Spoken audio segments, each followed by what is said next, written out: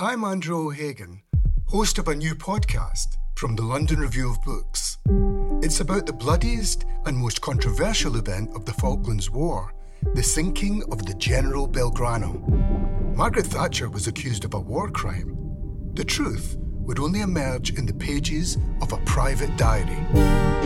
This is the Belgrano Diary. Listen wherever you get your podcasts. Twice.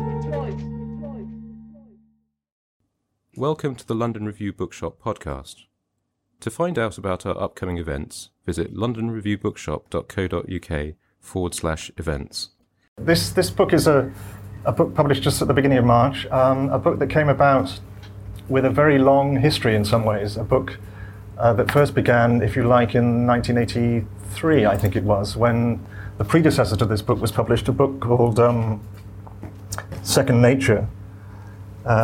This is a copy of it, edited by Richard Mabey and Sue Clifford and Angela King. Sue Clifford and Angela King, two extraordinary women who founded an organisation called Common Ground that many of you will have heard of, many of you might have known of, more than heard of, worked with even, in the early 1980s, an organisation that has subsequently grown, developed and done all sorts of things.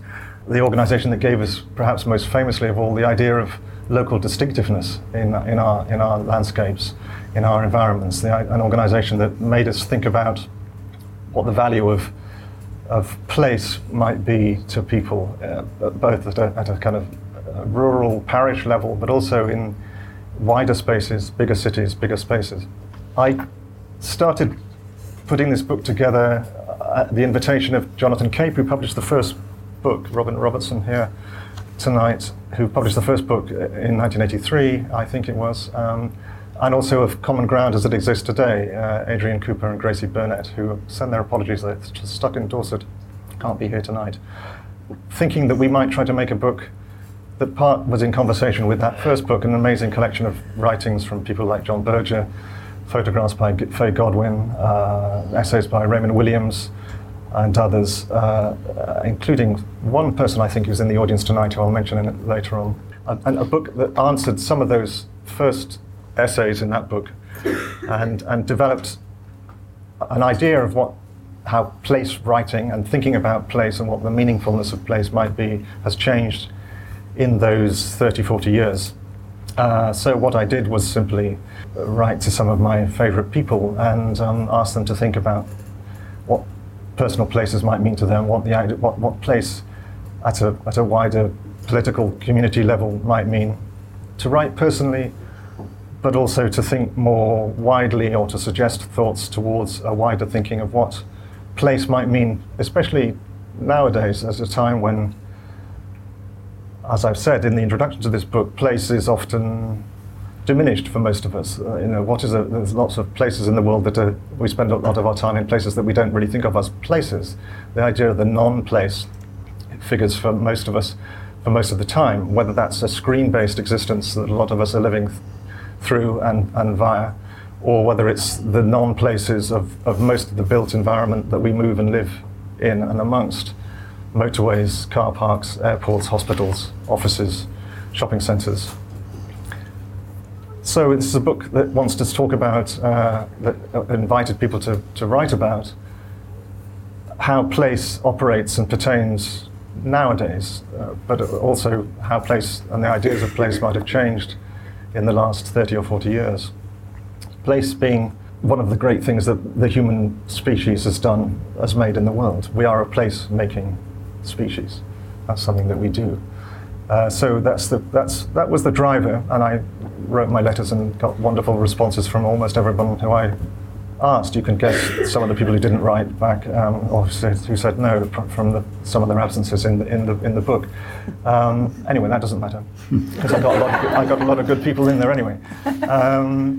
So I'm going to hand over to the real people tonight quickly. I just wanted to throw three thoughts in before we open it up to Marina and to Ken.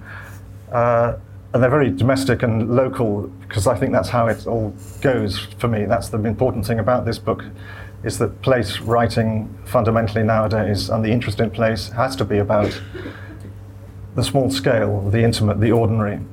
very few essays in this book about big places, about protected places, about what we might think of as special places. Almost all of the writing here, not by design, but by as it arrived, happens to be about places that are small-scale, local, domestic, intimate. I came on the train from Bristol to London today and passed Didcot, which for a long time didn't exist for me as a place. The only purchase it had on my mind was that I had the crush on a girl there when I was about 18 who was the daughter of the manager of Barclays Bank. I didn't meet her in Didcot, but I knew she came from Didcot, and so forever it was that and nothing else. It was inert apart from that for me. And then today, as I do every time I go on the train, I saw red kites, new arrivals above Didcot, circling. Amazing, these big birds of prey, now making a living in the back gardens of the town, the pretty ordinary town of Didcot, give or take a few bank managers' daughters. And I thought about that, so that's a question for me about, place as a dynamic operative space. How change is part of what we think of as giving life to a space and a place. Because of those kites, I now see Didcot in a different way, and it means something different to me. And they're changing. They're new arrivals, and are making their own way there, as was my old love, and so forth. So I wanted that's the one thought. The second thought is that I was reading today also about the continuing extraordinary scenes and sequence of events in Sheffield, with the tree felling in the streets of Sheffield, which you'll all know about. And I thought, how does that challenge our sense of how we might be the architects of space and place that we live in? How much are we think we're more sophisticated about the creation of viable community space. And actually, here's an example that's writ large every day in our news of people who, the residents and the citizens of a space not having any say in how that place is going to live and survive. The third thought is a more private thought in a way, and it comes. I'm a self-confessed writer of nature writing, which is a bad thing in many ways, it seems to me. And I'm very pleased in this book to have a lot of writing from people who would never sign up to being nature writers. I think nature writing is a curiously solipsistic, narcissistic form of business. I'm very guilty of that myself, but I was very pleased that the whole thing about writing about place involves writing about people, and people in a landscape, in an environment, which might be a mix of the man-made and the built-up, but also the natural, and the survival of those two twins seems to me very important. I just wanted to say thank you to one person who wrote a book, a kind of anti-nature writing book before such a thing as nature writing existed. Fraser Harrison, who's here, he wrote this extraordinary book in the early 1980s called Strange Land, about how nature writing was meaningless and how place writing was meaningless, because we were living in a broken, disconnected, deracinated world. An extraordinary book, amazingly prescient and long before its time, before even Second Nature came out. And I read that book in the 1980s, and it changed the way I thought about the possibility of living as a modern, contemporary person in a landscape that I thought superficially beautiful, like the countryside, and thought superficially meaningful to me, like there was still a residual community in it that I could feel part of. So thank you to Fraser, who's here, who was also on the board of Common Ground in the old days. But also, let's hold on to that thought as the sort of challenges to the possibility of having personal place-making experiences. Marina. Well, thank you very much, Tim, and also for asking me. I was very, very pleased to be invited to take part in this book alongside people like Ken, with whom I've actually worked on the ideas of place in the past. Well, it's interesting that you mentioned Didcot, because actually I have a relationship with Didcot, not through love, but one of the characteristics of Common Ground that was very valuable and still is very valuable is that they didn't derogate the man-made banal. When they had local distinctiveness, they realized that something in a village might be very important to the locals that actually had no particular aesthetic merit. I mean, a bench in a particular place or by a cattle pond, an old cattle pond or something, would be kind of value, should not be torn away. So they recognized the industrial effects or the effects of commerce or industry as being part of this reshaping of landscape that is to do with human habitation and use. And one of the very interesting things about your book, I'll come back to Didcot in a minute, is that the order of essays is alphabetical. And this has led to a remarkable piece of serendipity, which is that the two political essays in the book are at the beginning and the end. They bookended. Barbara Bender, on a beautiful tract of Somerset, I think it is. Devon, Branscombe, in which she lambasts the National Trust and other conservancy agencies for their insensitivity. And Ken can talk about his own, but his own is taking on from his usual and very salutary and marvellously inspiring work that always has a political edge.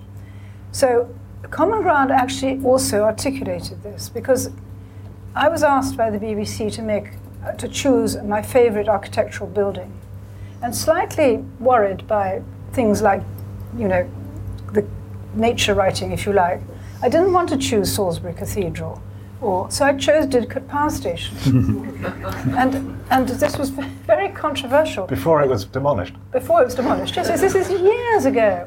And I was terrified that Angela and Sue wouldn't speak to me. They were my neighbours in the 2 doors up in Kentish Town. But far from it, they were very pleased. They said, no, you've talked about something that, this is what we do to landscape. And I was very keen to say that, we depend on, in those days, that's the way electricity was generated. And, that we turn off the telly to go and make a cup of, when the ads come on, you go to the kitchen to turn on the kettle, and Didcot Power Station clouds rise, more sumptuous and sublime than ever. And they said, no, this was good. You show the relationship between the way we live and what the landscape looks like and what it does. And of course, the power station itself was actually built by an architect whose name I now forget, but who'd been involved in the Catholic Cathedral in Liverpool. So it was actually a sublime brutalist building in the absolute echt style of brutalism at that time. So that's what I loved about Common Ground, is that they understood the human in the landscape. And one of the things that Tim has done in this book is he's given Richard Long a kind of keystone position in the middle with a poem, and it is a poem, I suppose. Yeah, well, text work he prefers to call it. Text work, and one of his photographs, right? So, and that I think is very interesting, because a lot of this writing work is very close in spirit to making art. The artists have been registering and inscribing into the landscape. That's what Common Ground commissioned them to do. I remember Peter Randall Page, very, very early on, I think this was the first commission of Common Ground that I ever actually saw. There was a problem that a coastal path was falling into the sea, in Devon actually. And Common Ground had the idea that if they created a more interesting path inland, this would prevent this destruction of the earth. So they commissioned Peter to make hidden wayside shrines. So they were hidden along this path, but people were told they might be there and they should look for them. And they were very discreet fountains. Well, a lot of the essays in this book are not describing the landscape as it actually is. They are describing interventions in the landscape, how inscription happens through imagination on a landscape. And I think one of the ways that I responded was through my Catholic background, which I've abandoned in every spiritual way, but retain in narrative forms. and that is that I also love Ovid, and Ovid inscribed the whole of the landscape of Italy with an incredible array of stories. So the idea of the storied landscape is something that really appeals to me. And one of the things that the Reformation did in its iconoclasm was actually try to scrub clean the memory of these stories, because they were superstitious, because they were miracle stories, because they were spurious, scrub the landscape clean of these stories. But here and there they survive in an interesting way. Or they can be revived, or they can be, as it were, written in again. So I suppose I was trying to do that about St. Friedeswide, a very ancient saint who has a holy place in Oxford, in the Meadows. And that interests me because it's a social and anthropological act rather than a historical act just registering what was there. You kind of enter and try to re-inscribe it. And I think many of the essays in this book, in this wonderful collection of essays, some of them are prose poems, actually try and do that. Do you think it's important, though, that for places to have been, for you to have known about it over a long period of time? Does that make a place for you? Well, attention, quality of attention, that often needs repetition. And I think that also aspect of the essays that's very sort of enriching for the reader is how time is chronicled. So the returning attention, that's Thoreau is, in a sense, the leader there. I mean, the idea that everything changes from almost minute to minute if you pay attention to nature, or pay attention to your surroundings. So that there's... But you, familiarity I'm not trying to give your story away, Marina, but I mean, her essay is a wonderful piece that travels from your childhood to the present day. Yes, because I rediscovered that part of Oxford. Well, I wrote the final essay in the book, which is about the public park, and there are two reasons for this. One is that I'm a social historian. I'm very interested in how history produces a new kind of landscape or architectural form that works, and the public park has been a very robust, strong institution in this country for at least 140 years. So I started by quoting the architectural historian Christopher Alexander, who said that without common land, no social system can survive. And the park is a very crucial piece of common land in the city, and it has its two kind of origins. One is in literally the commons, the long history of the commons, which goes back hundreds and hundreds of years, which was always fought over and struggled. And Edward Thompson once said that we wouldn't have any parks in London were it not for this historic presence in the landscape of the commons. And the other thing is really the Victorian civic gospel, which saw that in the crush of the city they had to begin to create spaces where some of the enormous class differences and antagonisms could be reconciled, or there would be the creation of places where people could begin to rub shoulders and in some way learn from each other. And when I was 2 years ago asked to give evidence to the Select Committee on the future of parks in this country, the first thing I noticed was that in the preamble to the government document, it said, what alternatives do we have to public ownership? We could, for example, think of privatisation, outsourcing, or community management. And the idea that you open your preamble with what to do with this enormously robust, resilient public institution without any kind of evidence that it's going wrong was, to me, terrible. Now, I happen to be also interested in parks because for the last 49 years, count them all, I've lived next to Clissold Park in Hackney. So I've seen it all that time, and I'm very much aware of how important a place this is to the people who use it. And amazingly, it is used by we have electronic gate counters now at all gates, and we know that 3.5 million people come in the gates every year, sorry. And even when they locked one of the gates because it was broken, there were people still being counted at night because to walk their dogs they climb over and then. But the fact is that this is a very popular institution. Now, in the late 1990s, when it was clear that there was going to be a change of government in 1997, and I was working with the think tank Demos, working with Jeff Mulgan, we were thinking what are the big projects that a new Labour government could kind of organise around to show that it symbolised that it was back in the business of actually creating a common language around identity and citizenship. and we looked around and we clearly saw that the park had really fallen off the political agenda. It had just disappeared. I mean, nobody talked about parks, no civil servants talked about parks, no politicians talked about parks.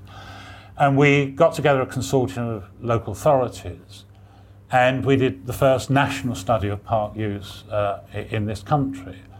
And it was tremendously fascinating because it did actually reveal just how little we knew, and there was no reason whatsoever for this, the way it had disappeared from the public domain.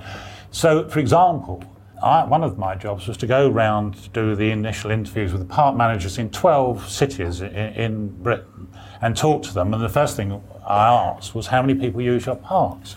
And they didn't know. No.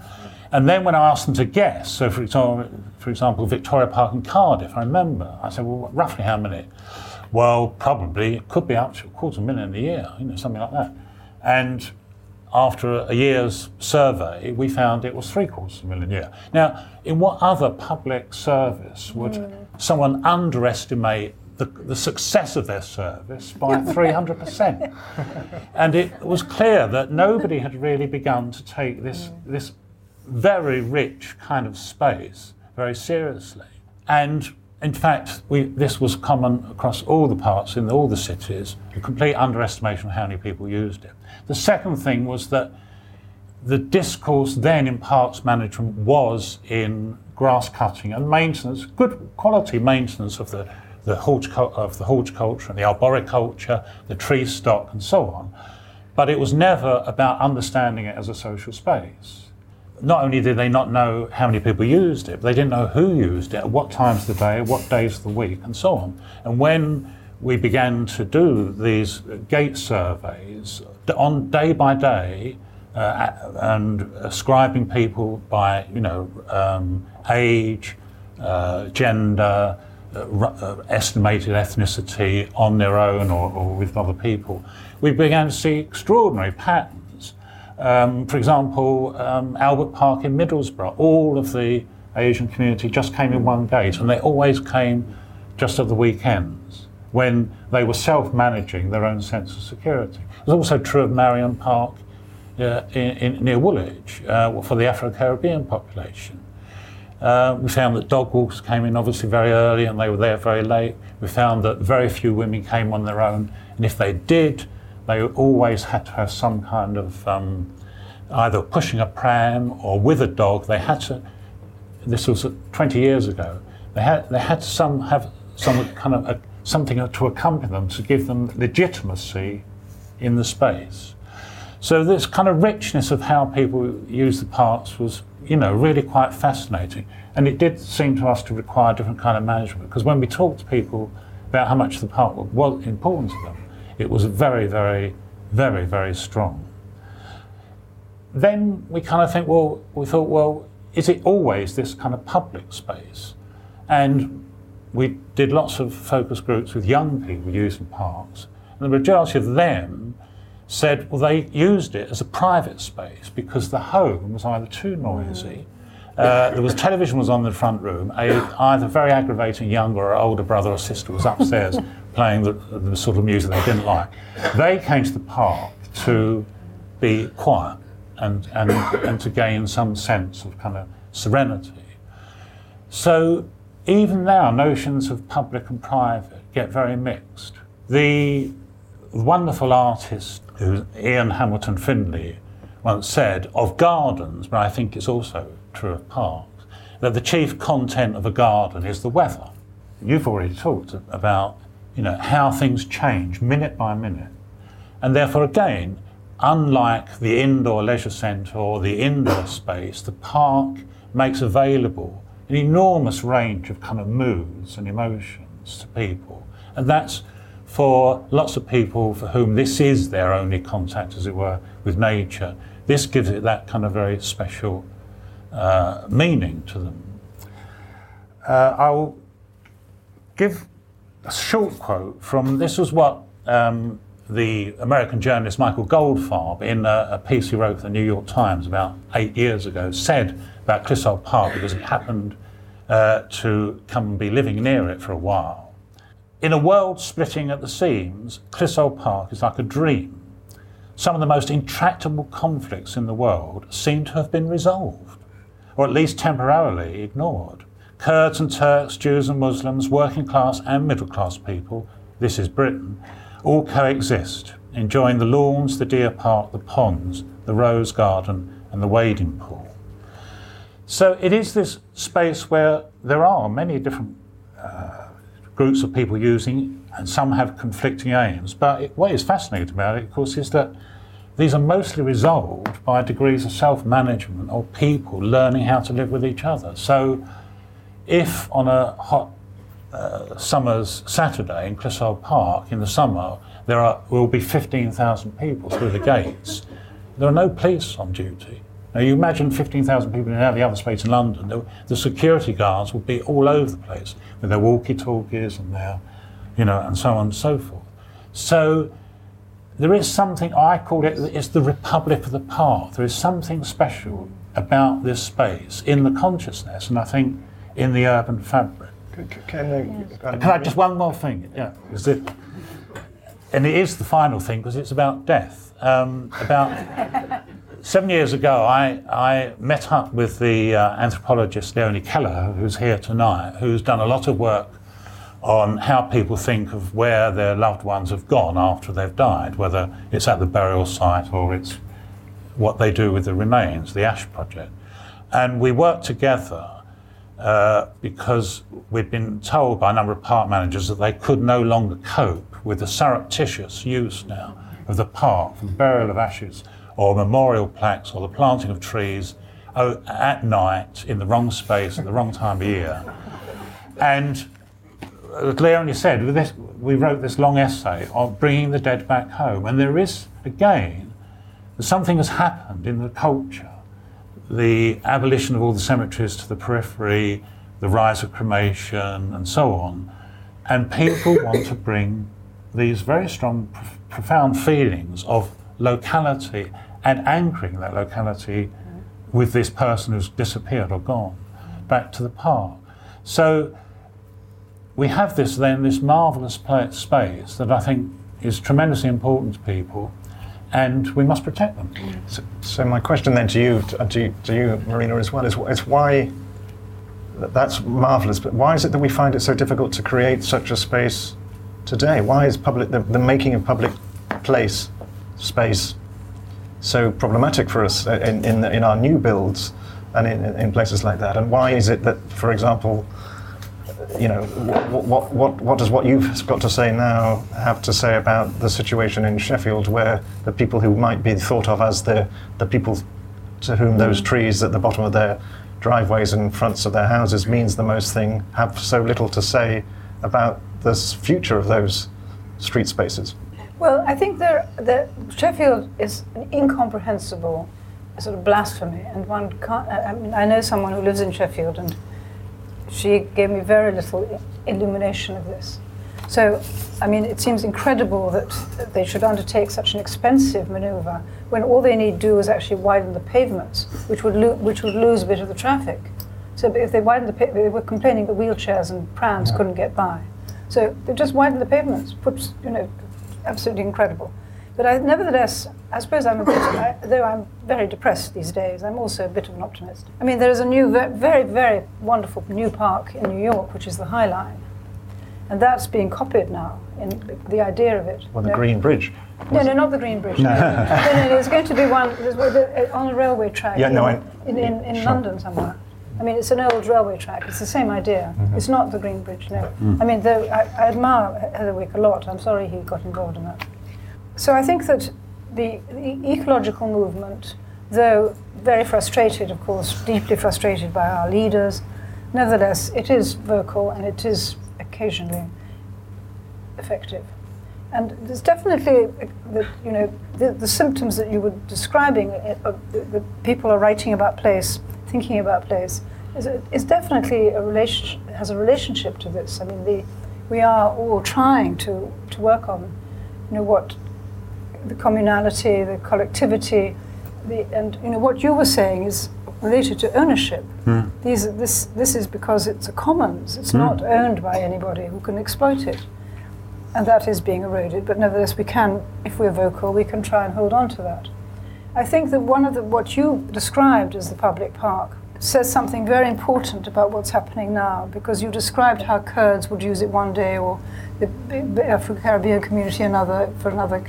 And there are so many people who don't have, who are dislocated, who have no long memories. Their childhood memory the place has gone, and probably will never be recovered. There will never be a return, because if they go back to Syria, there will be, unless it's rebuilt like Germany was rebuilt after the war in identical replicas, it won't be there. So the ownership of a place through inhabiting it with play and pleasure, it becomes increasingly important. And it's related, I think, to this idea I tried to mention before, which is that some of the ways we inhabit places are borrowed, some of the effective ways we inhabit places and experience places together are borrowed from old ritual movements and ritual practices. So, I mean, even, there are some cities where the trees are given little knitted, has people seen that? They're given little knitted jackets. Yeah. I mean, I don't approve. Well, there's a man in the audience who wrote a wonderful book about the trees of Exeter, naming every significant trees of Exeter. I mean, that's a Common Ground project. Yes. I mean, these things are important, and but it still seems that the initiative comes from at an individual or a community level, but the state or the council or the city government doesn't quite know what to do with it. Okay. Well, I think partly it's because it's the predominance of a visual aesthetic around parks and green spaces, that if it looks good on paper and it looks good on the computer-aided design, it's going to work. Rather, we should see it a space as what, as another Demos report I remember, nothing I was involved with, it said the key question for public space is what kinds of experiences does this allow? Not what does it look like? And if I think of the very successful spaces of recent times, there's the Dawson Curve Garden, which is disused railway land. Yes. Absolutely, absolutely beloved. I mean, enormously popular. And opened in the last 3 months the Walthamstow Wetlands, the former the turbine house in a reservoir area that disclosed to the public for the last 40, 50 years. Now they have something kind of rough about them. They haven't been over-designed. They've been allowed to kind of grow. And they're not, they are places that people feel they can kind of be, they're not neat and clean, tidy, and all the paths have been laid out exactly. I mean, Olympic Park is not a park. It is not a park. It's an exhibition ground. It's fine. It works as an exhibition ground. It's fine. But it's not a park. It doesn't have that kind of growth, or that sort of vernacular culture attached to it. I mean, this vernacular culture, if we could make it possible for people to spontaneously to have access to that, and I think a lot of artists are interested in encouraging that. I think some Jeremy Deller's project, where he's sort of involved in how people, make things, folkloric things. Folklore is such a discredited word, I hesitate to use it, but he called it a museum of folklore, didn't he? And so he was valuing that, not saying we have to be Henry Moore or Barbara Hepworth to put something in a public space. We can be a child making a scarecrow. And actually, that's very common ground. I mean, that brings me on to what I wanted. I mean, I'd like to open it up to all sorts of people in a minute, and including some of the other contributors to this book who are here: Peter Davidson, Alexandra Harris, Richard Holmes. They're not obliged to speak, but they might speak. Paul Farley, if he's crept in, I don't know whether he has. Probably not. Despite what we've been saying, most of the writing in this book is very personal. It isn't about the performed public space or the challenges to that space. At the risk of putting you both on the spot, I'd like you both to talk a little bit about the personal place making and relationships with place as a way of maybe intimating some of the other pieces in this book which are often again, I Yes. slightly railed against it in my introduction, despite having commissioned this book, but discovered that quite a lot of people were writing about their childhoods. Of course, where does place first become substantially operative on us? It's when we're that much closer to it because we're only 2'6" tall, and so forth. Marina, you write beautifully about this double experience of being in this place that's not a home landscape to you, Oxford Watermeadows at Binsey, but which has had a personal effect on you. I think that the retrieval of memory has become more intense for us because we have access to materials about it in ways that people didn't have before. But at the same time, when you look at a week-by-week map almost, Ordnance Survey sort of very up-to-date, or you look at photographs, you know something's missing. And of course it's feeling that's missing.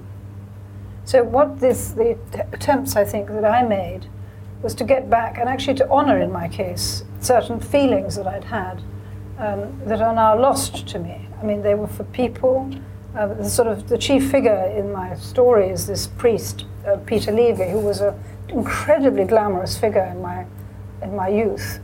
Everybody was in love with him, and he was very magnetic. And he took me under his wing and taught me lots of things. Showed me Samuel Palmer as a painter. Talked to me about Gerald Manley Hopkins. So I sort of owed him something, and he lost his glamour when he became a don and got married, and somehow that wasn't so glamorous as being a Jesuit priest. and I was I tried to get back to that feeling, which was a feeling of youth when you are something I regret that I don't now get so enthralled by people. I mean, I'm sort of hardened old thing, and I don't fall for people in the same overwhelming way that I did when I was young. And it was associated with place because, you mentioned tree felling, or we talked about tree felling in Sheffield. This was about tree felling, which Gerald Manley Hopkins had written about, when the poplar, my Aspen's deer, were cut down on the lane to Binsey in 1876 or something. But yes. So he wrote a poem mourning that loss of those trees. Before we got here, Tim was telling me about Common Ground now working with the Architectural Association. They have a wood in Dorset. I can't remember what it's called. I went there once, and the taxi driver taking us all from the station. It's a very beautiful wood. Said, there was no place like it in the world. And he asked me, what did I think of it? And I said, well, actually, please get me out of it, because I don't feel in any way comfortable in woodland. I really don't. I feel threatened and lost. And so coming from Southend and Canvey Island are the two places that I grew up in. I have to see the sea as a reminder that the world is still coming and going, and there's flow, and there's an escape route actually. There's a way out. I think Byron, yes. I think Byron said something, that freedom begins at the coast. So you've got that opportunity to get out of it. So for me, it is really it's the islanded parts of Essex. It's Canvey, it's Mersey Island, it's Horsey Island, the Walton backwaters. It's where there's flow and water. Yeah. Can place become so significant to us in our adult lives? Can we ever replicate the intensity of those primal experiences, the first substrate that we relate to? Or, presumably, if you're as Marina was saying, you've had to leave your primal spaces behind. There's a challenge, but maybe it's possible. Maybe we are still placemaking as adults, or can be. Well, I have walked the coast of Essex several times, and it's very long. And it is movement that kind of inspires me in a way. It's the movement of the light and the sea, and myself feeling I'm on the move rather than being located very strongly in one place. The people, the essays in the book tell stories about these, the one about tipping buckets. It's Paul Farley. Paul Farley, yeah. Yes.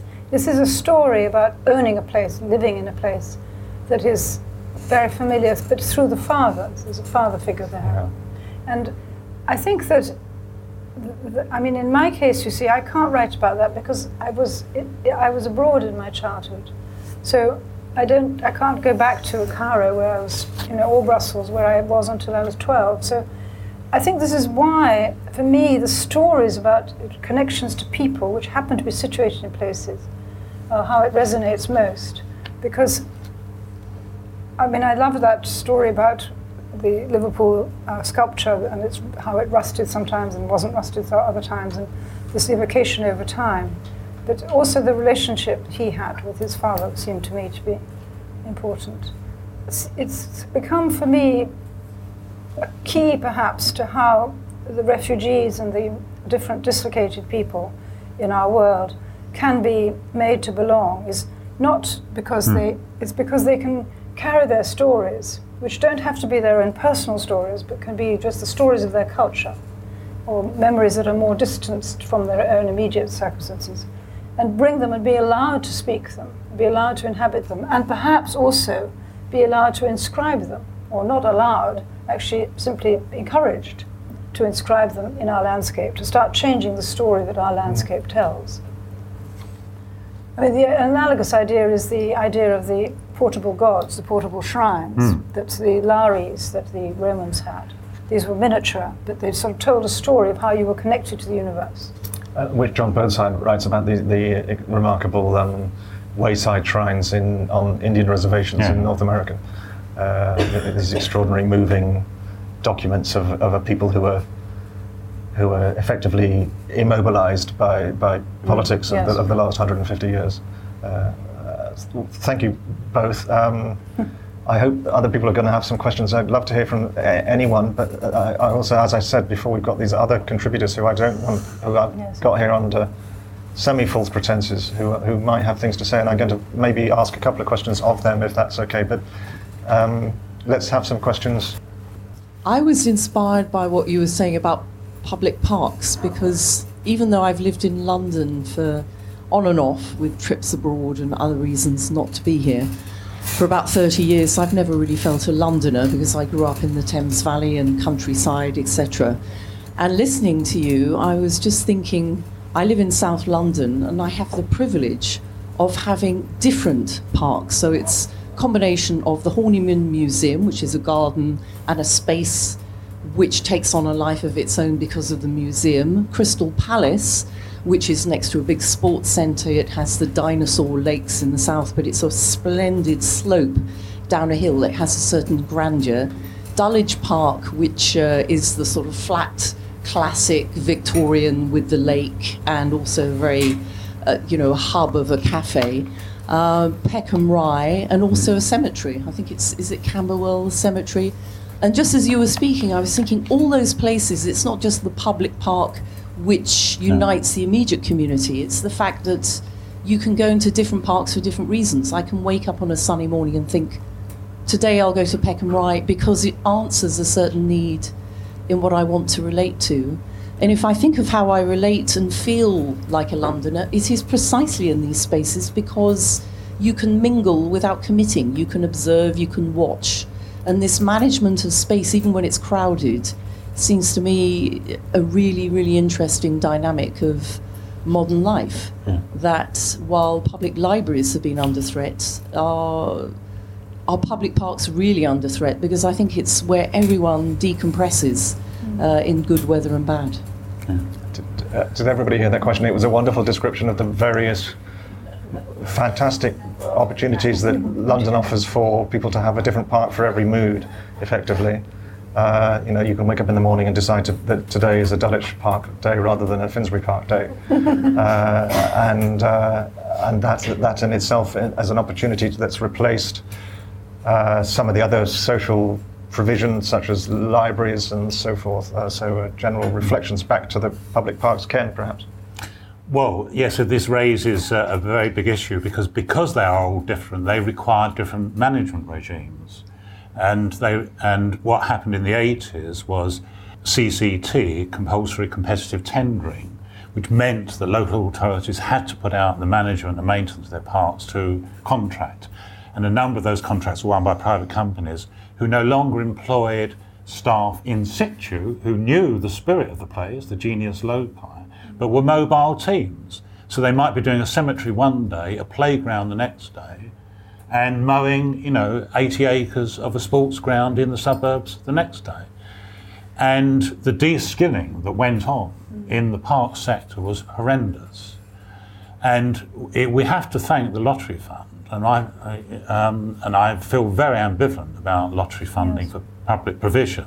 But nevertheless, it was the Lottery Fund who kind of not only put money on the table for all these parks, but insisted that there was training for staff, apprenticeships, a lot of new skills have been revived, stone cutting, arboriculture and so on. And we have to kind of cleave to that idea that every park is quite unique and it needs a unique kind of understanding of how it should be looked after. And what we're facing with is once again this kind of outsourcing of the lowest common denominator management style, which means that they will eventually lose all their identity. I mean, I think, you were expressing caveats about nature writing, and I think you were quite wrong to put yourself down in that way. Because one of the things that nature writing is, and a lot of it is on evidence here, is a craft. It's exactly one of these skills and crafts that gives one understanding.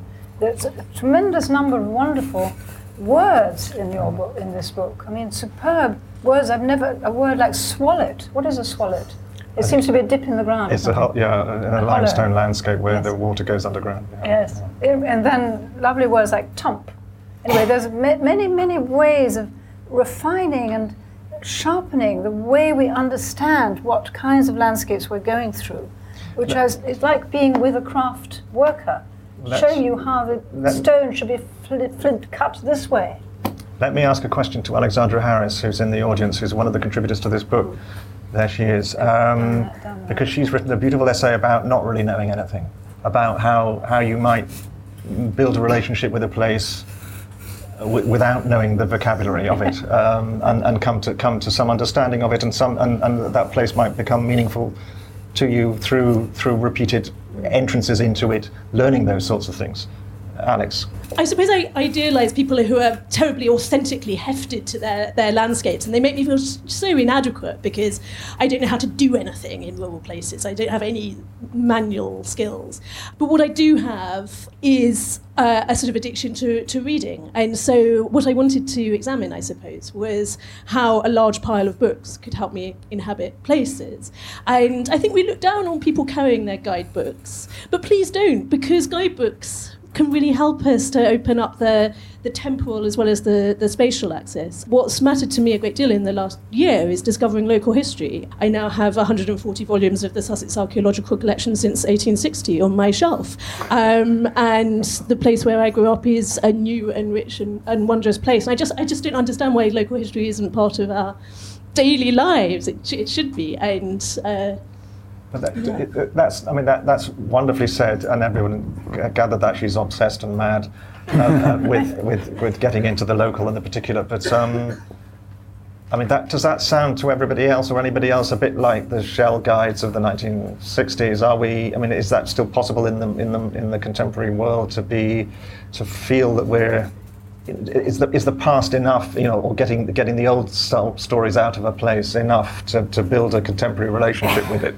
I wanted to reflect on the death and parks issue that you raised, and I wanted to say something about Ada Salter, who was a Quaker independent Labour Party member at the turn of the last century in Bermondsey, and she wanted to create a new life for the people living in extreme poverty, kids who never got to a park. So she tried to re-green Bermondsey, she tried to get people moved out of 10-to-a-room tenements into houses with gardens, and one of the things that she did was persuade the local churches to allow their graveyards to be turned into kind of parks and children's playgrounds.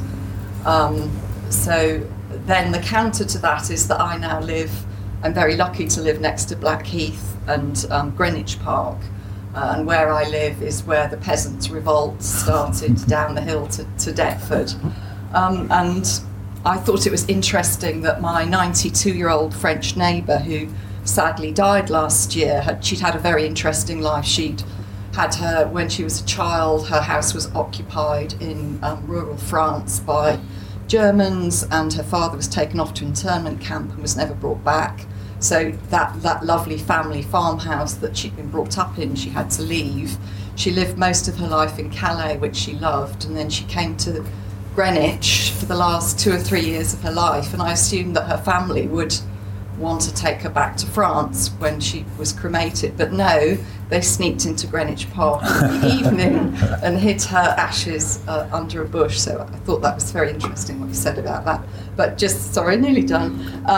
On your point about are there any parks now, what about the kind of redeveloped industrial landscapes that we have, like, I think you mentioned one of them, but like Rainham Marshes, or the reservoir around Finsbury Park, or, you know, parts of the Thames Path, or the area around North Greenwich Tube where there's a kind of water park. Those wilder, more urban kind of parks, landscapes, is there a difference between them and the parks that are kind of really in our community that we feel safer and we're more familiar with? Well, for me, those places are, as a bird person, those places are managed facilities. And the best of parks, old parks, is that they are, although they are managed still, they don't feel managed. I think making rewilding is a nonce word as far as I'm concerned. I mean, it means basically an as managed landscape as a city street.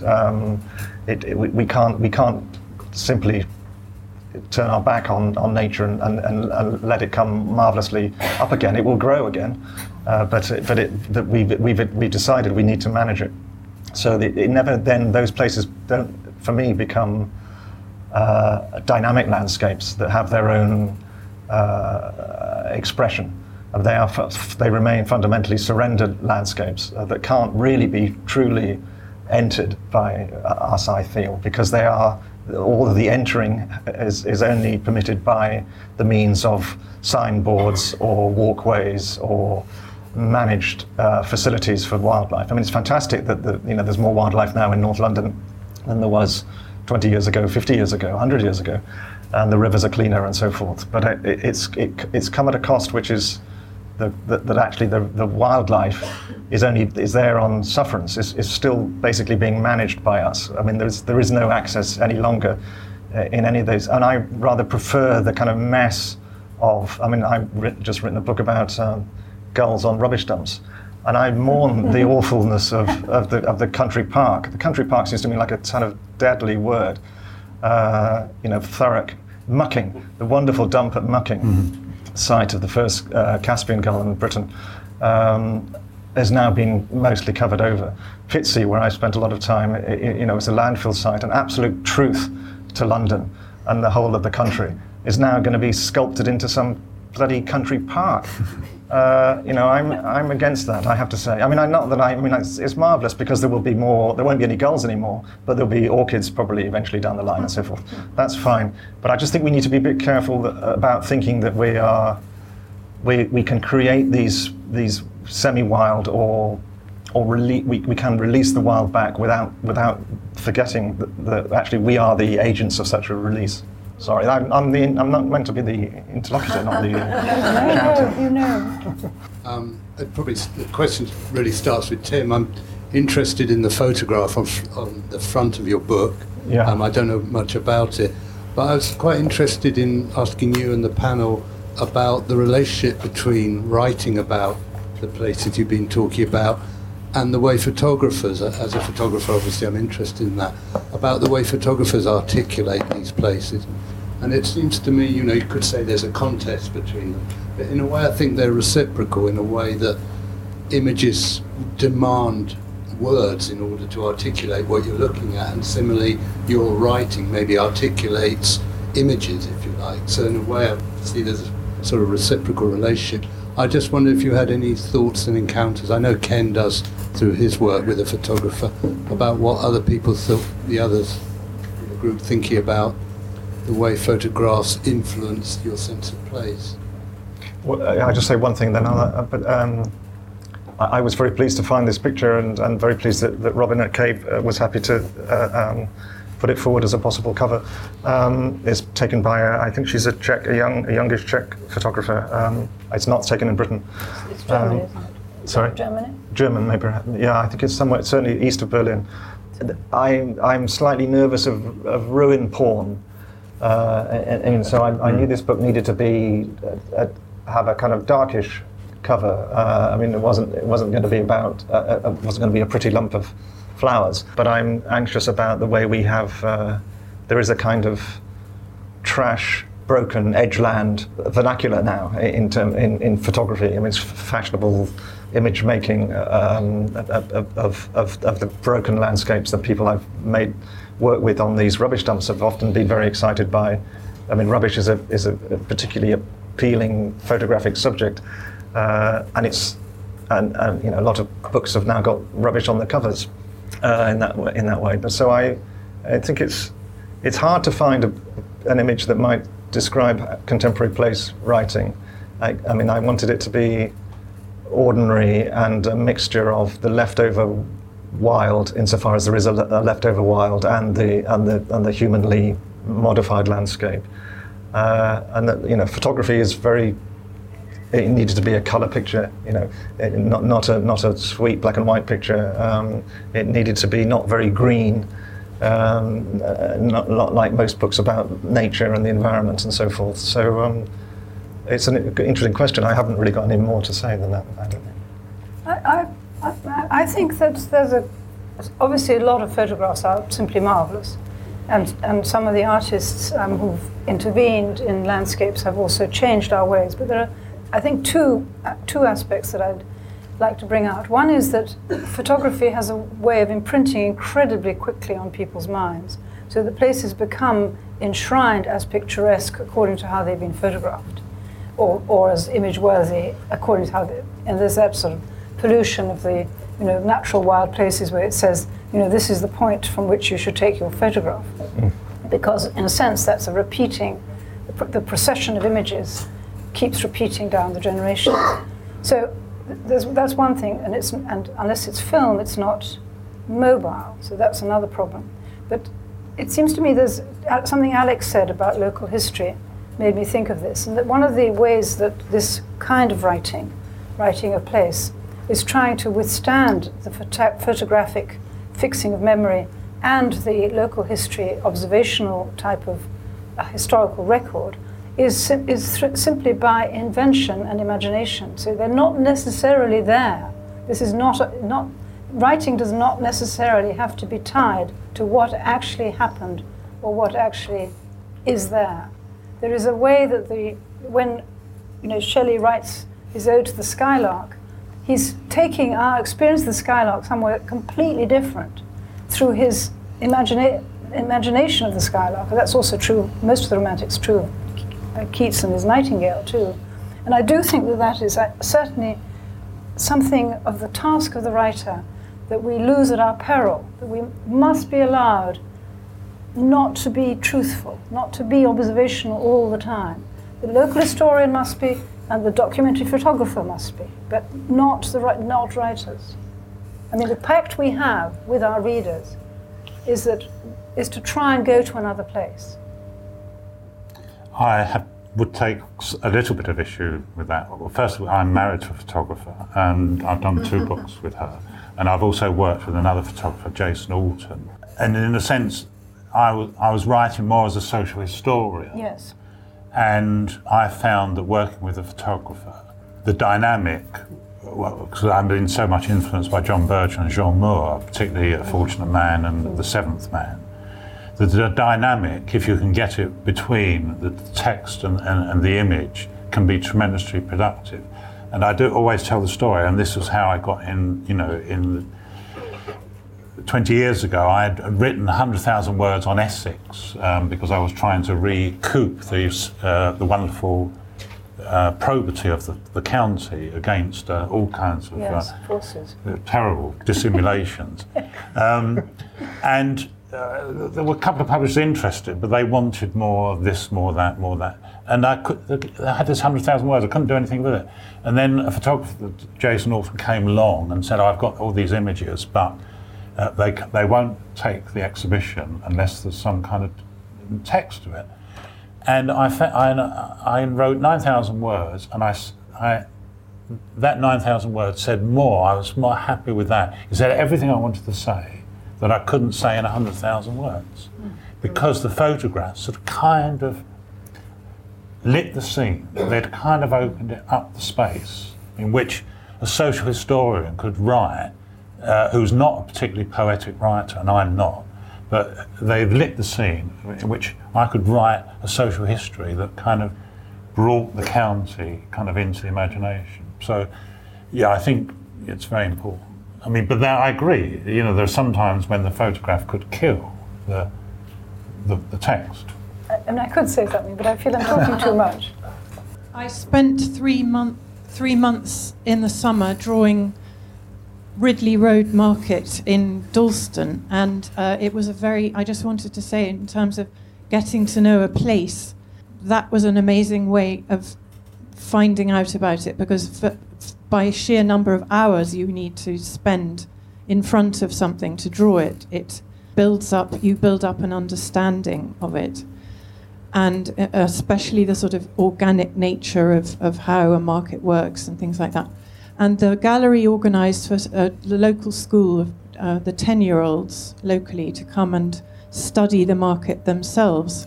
And they produced fantastic drawings and actual interested in the history as well.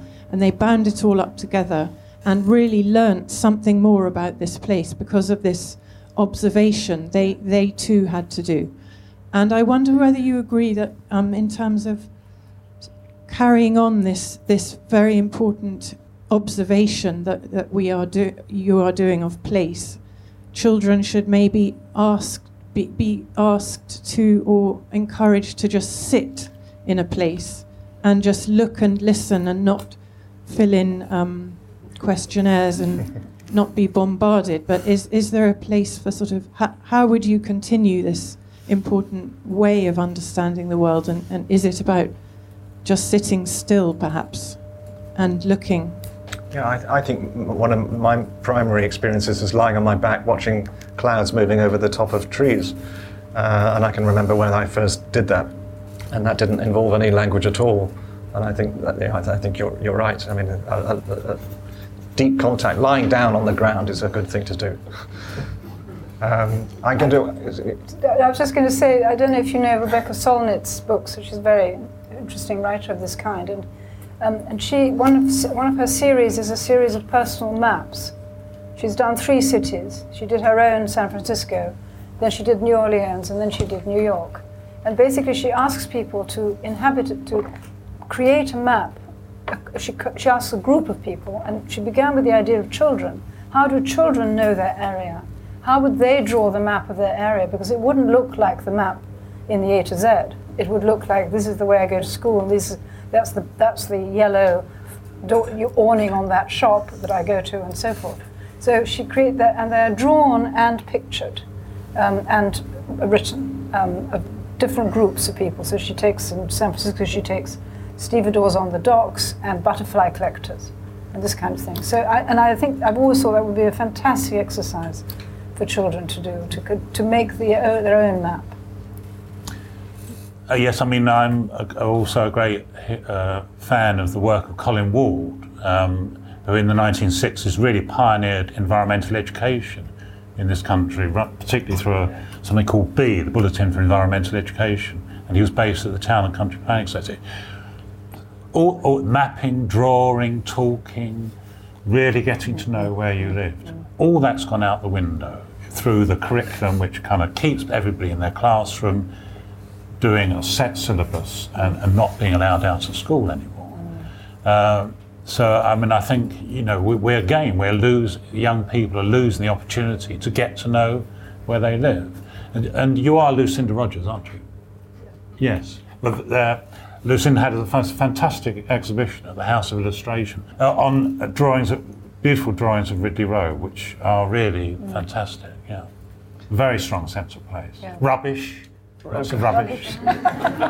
Goals. We've got goals. I'm aware we probably need to wrap up quite. I just want to take a couple more questions, Mike, and I'm just going to get my other two contributors who I can see, who I don't feel I've got value out of yet. But there's a third one here. Let's just get a question from Mike in the corner.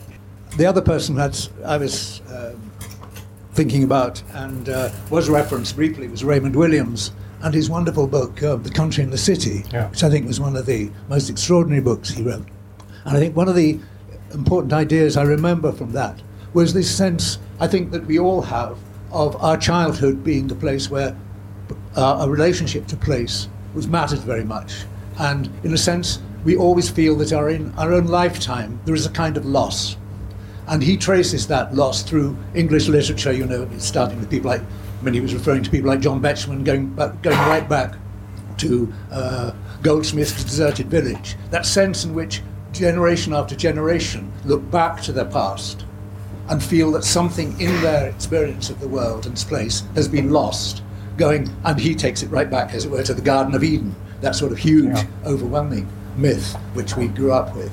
And I just wondered the degree to which anyone else feels that same sense. Good. Well done. Thank you. I'm not going to let my panel speak because I want to bring in, I'm going to go straight to Peter Davison, who's over here, who's written this fantastic essay about perhaps the first ever painting of an ordinary place or an annotation of a landscape that was going to be lost. And in the view, what Mike was just talking about was Raymond Williams' wonderful notation of the all landscape being lost landscapes. But can we give this to Peter? I can, but I don't know. Here he is.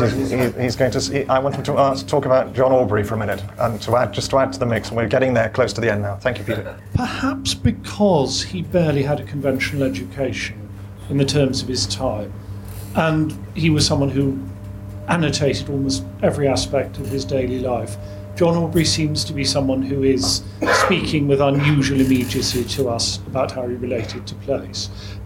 What I wrote about was one of the drawings in his set of drawings of the sort of big farm he'd been brought up on. It's barely an estate. And that these are the first times that I've ever seen anybody in England notating small disregarded places, a little copse, a hollow in the side of a hill. And there is a sense of personal involvement, and the drawings were an autobiography of all the time that he'd spent there. Now, he made them from the day that he knew he was going to have to sell it and leave. So they are this extraordinary sort of letter to the future, to himself in his landless future, but in a curious way they're also a letter to us, because his book of drawings of the place where he grew up is barely annotated, barely contexted, and the only fragments of text that go with these drawings are quotations and a sort of note to see the note I made in my copy of Euclid, which is in another library, which actually is a wonderful attempt to say that if you give a lot of time to a place and the shadow of your time, you see things that other people don't see. So in a curious way, Aubrey, I think, spoke to the kind of built memory we've all been talking about, and as he so often did, extraordinarily early in our history of sensibility. Thank you. That's a wonderful essay on John Aubrey's drawing. I'm sorry, I feel we will need to have a break really, but I want to just get Richard Holmes to say one thing, which is about writing about evanescent place, about liquid, about water, about place that's not really get a holdable of, if that's a formulation. Richard. Yes, trapped. I'd love to think of you, Tim, lying on your back looking at the clouds.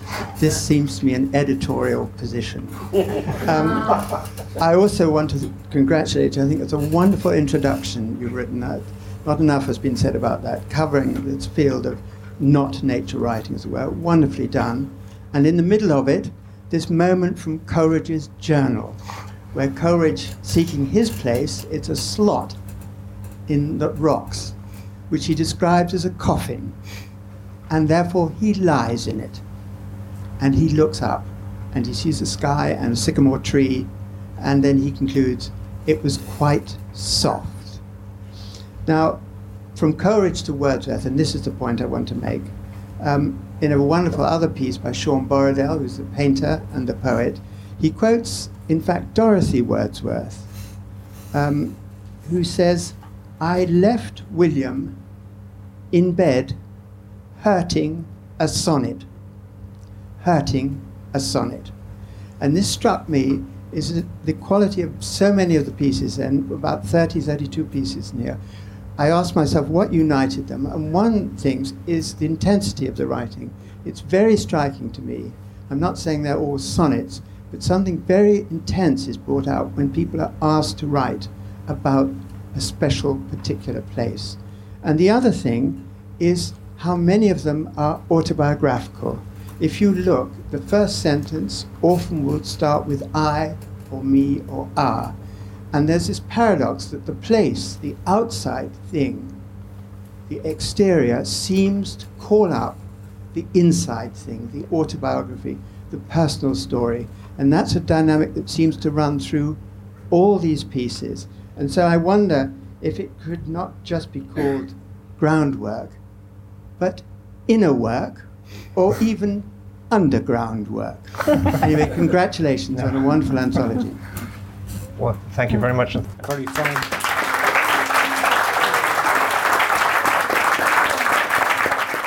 Thanks for listening. To find out more about London Review Bookshop events, visit londonreviewbookshop.co.uk/events.